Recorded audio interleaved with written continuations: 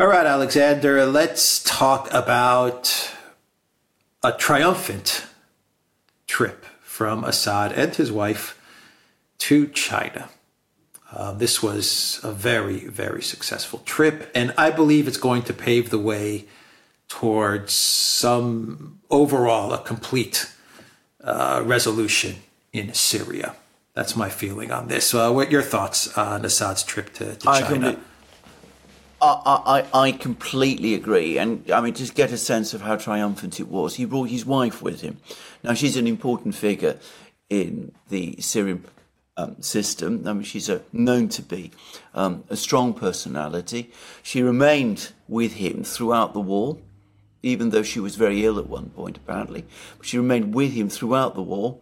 And, even whilst, the jihadis were not that far from the presidential residence. So, she's a brave person, but, as is always the case when Arab leaders visit other Arab leaders, she stayed at home, and she hasn't accompanied Assad on trips to places like Russia, for example.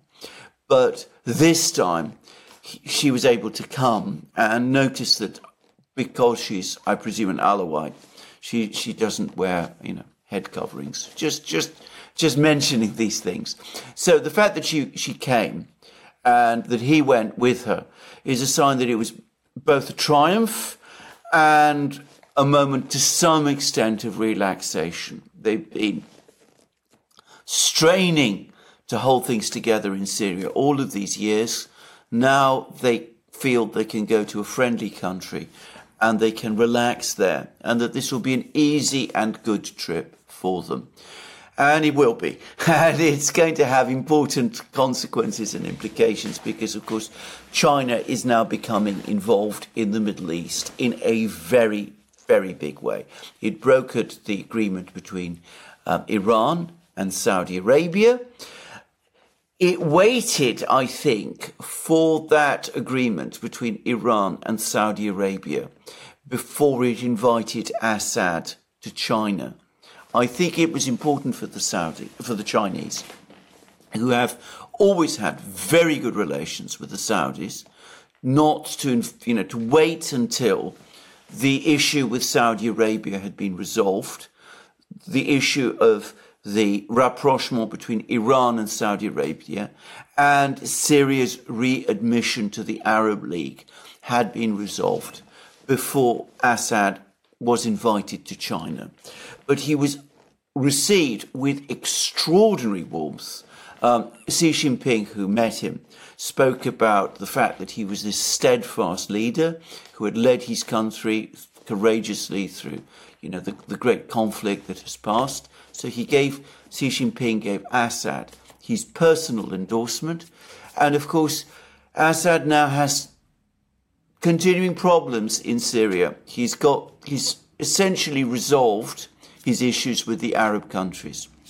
He's got the Russians and the Iranians, of course, always on side. He's still got a complicated, difficult relationship with Erdogan to the north. Erdogan, however, is becoming increasingly dependent on trade with China, so the Chinese will be able to help with that. The Chinese are also known to be suggesting to Turkey that Turkey might want to consider joining the BRICS, and apparently the Turkish government is thinking about this also.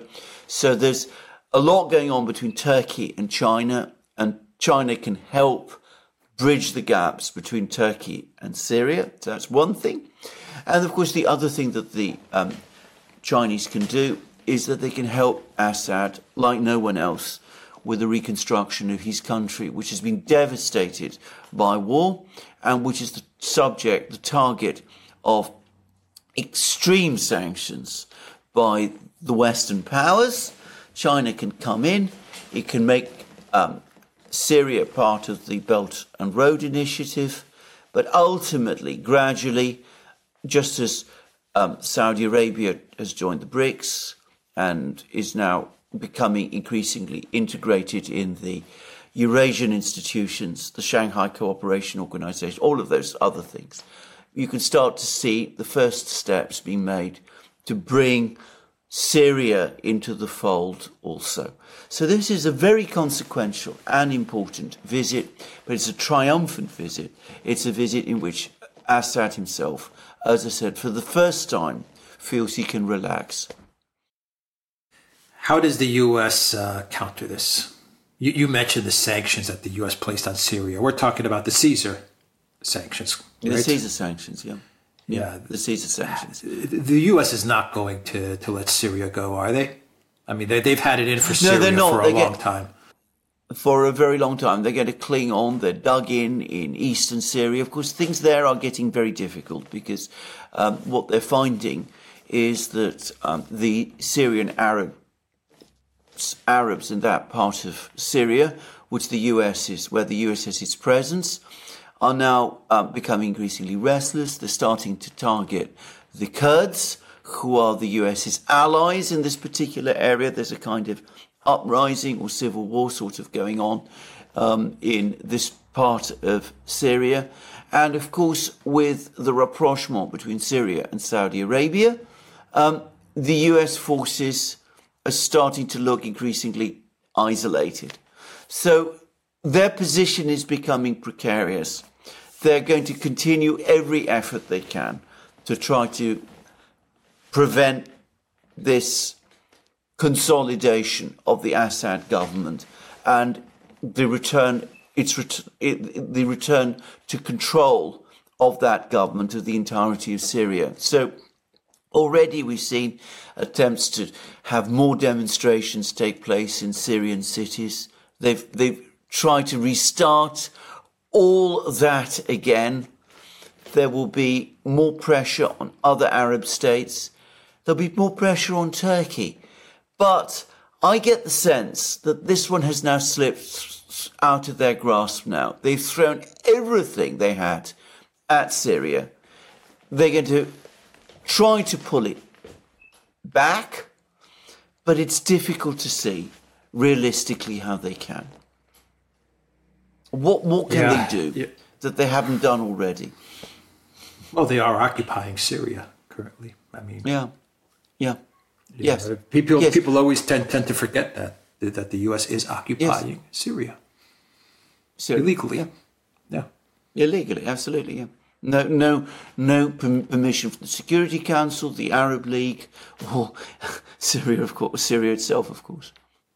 So I think for Turkey, in order to resolve the dispute with Turkey, for Syria to finally get Turkey out, China was the key. China remains the key. Yes, that's entirely my view. I mean, I think that there are issues between Erdogan and Assad. Assad is still very reluctant to have this meeting with Erdogan. He wants more from Erdogan than for the moment Erdogan has been prepared to give before he agrees to that meeting.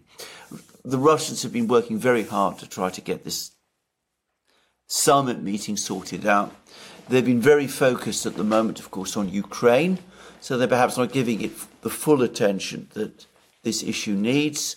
So this is exactly the kind of thing where Wang Yi can step in, the Chinese Foreign Ministry can step in, they've got superb diplomats, they can do it. And Xi Jinping can do it as well, as he's shown already.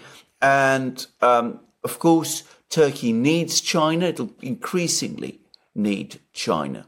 So China is in an extremely strong position to resolve this issue, and I'm sure they will. Yeah.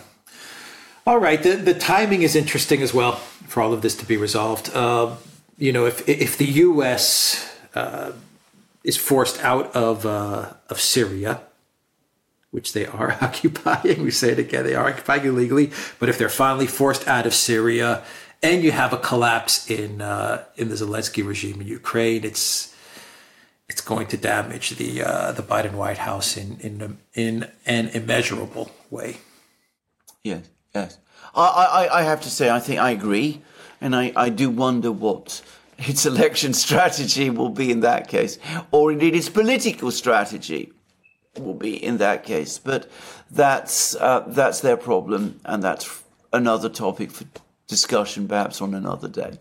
Yeah. All right. We'll end it there. TheDuran.Locals.com. We are on Odyssey, Rumble, BitChute, Telegram, and Rockfin, as well as Twitter X. And go to the Duran shop. 10% off. Use the code. Good day. Take care.